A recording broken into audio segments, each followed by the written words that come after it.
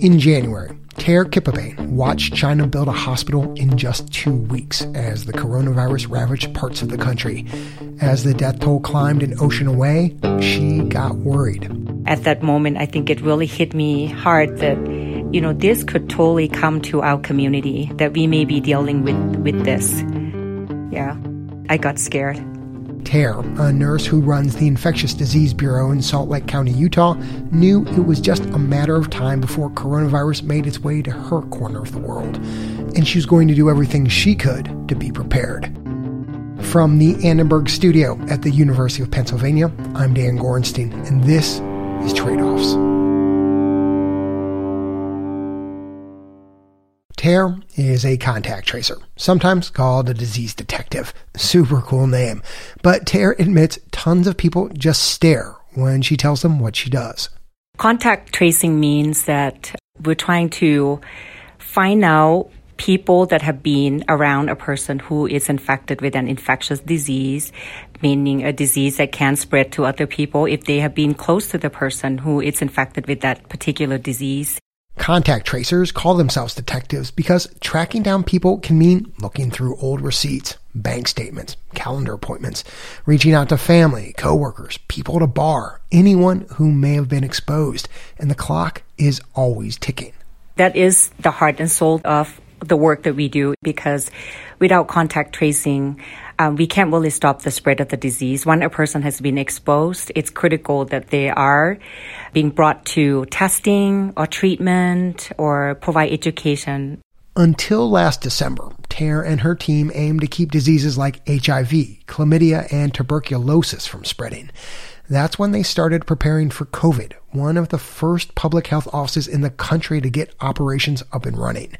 She says the nature of this virus brings a whole new level of urgency. For instance, with TB, with tuberculosis, there's time and there's testing that can be done. There's a preventive treatment that they can take.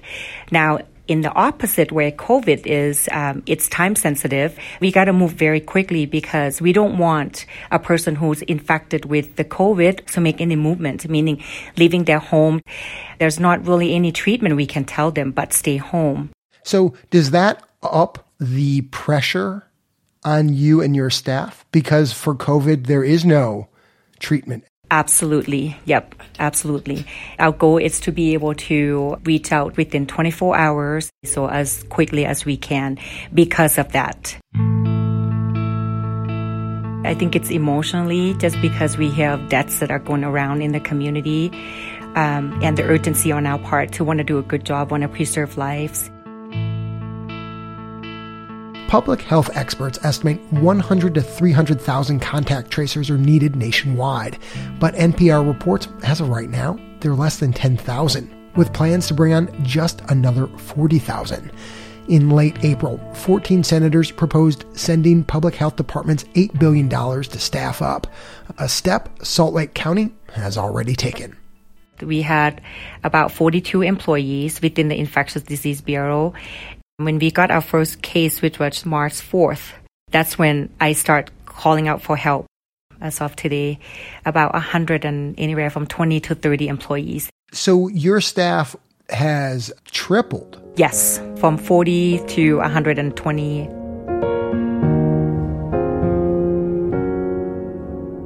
Ter says it's hard to prove how effective this strategy is. 80 to 100 new cases are coming in the door a day. They started out with one case on March 4th. Today, it's north of 2,900. But it's been holding pretty steady, and the county has only about 3 dozen COVID-related deaths. One reason for the success? Great data. Unlike lots of public health departments, Ter gets clean, actionable information fast.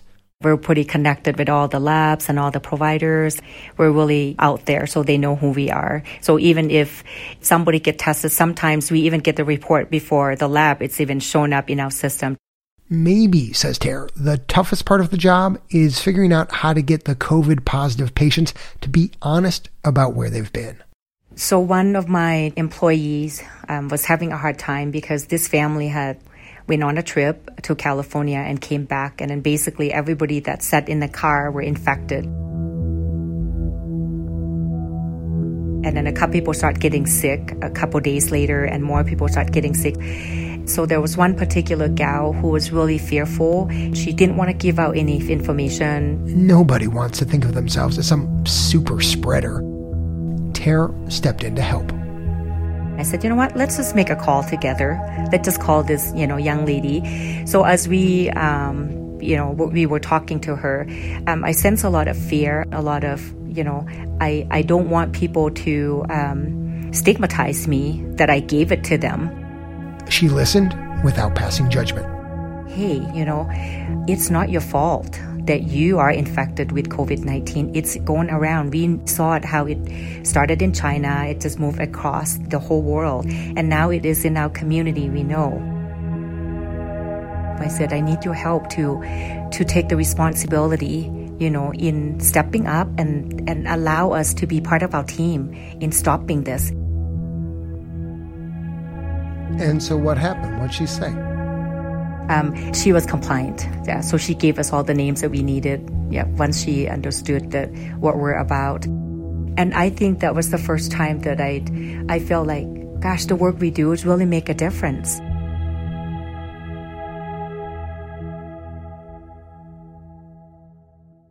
You will remember this time the rest of your life.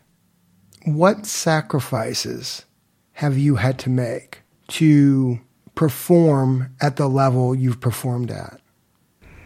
I feel like all of us do sacrifice, at some level or another. And for me, it was time. Every morning, when I leave my house, I just never know what time I'll go home. And I just really trust that my husband and my children will just do their part. In the office 6 days, 7 days. Some weeks, she's logged more than 90 hours on the job. What's she sacrificed? She's sacrificed her time as a mom. They yearn for mommy to go home every day. They're just kind of waiting when I walk in the door, and they rush to, Mom's here. And then everybody kind of line up, race each other down the stairs to give me hugs. Everybody needs to do their part. That's the mantra Tara's repeated to her children, to her coworkers, and to the people who are COVID positive. As strange as it may sound, Tara says it's a privilege to serve in this scary, sad time. A privilege because she knows she has a role to play, and she's playing it. I'm Dan Gorenstein, and this is Trade-Offs.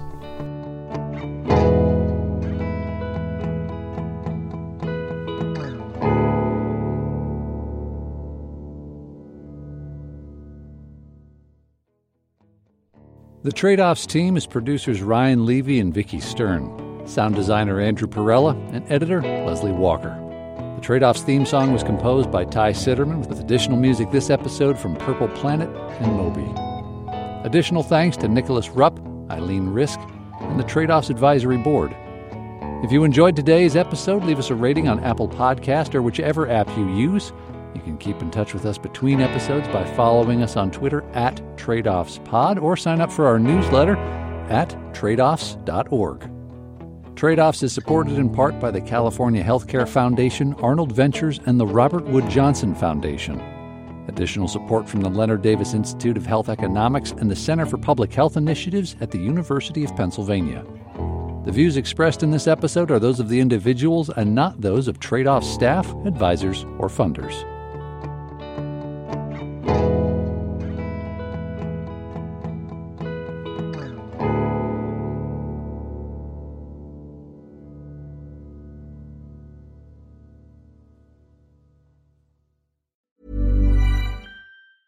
Hey, it's Paige DeSorbo from Giggly Squad. High quality fashion without the price tag. Say hello to Quince.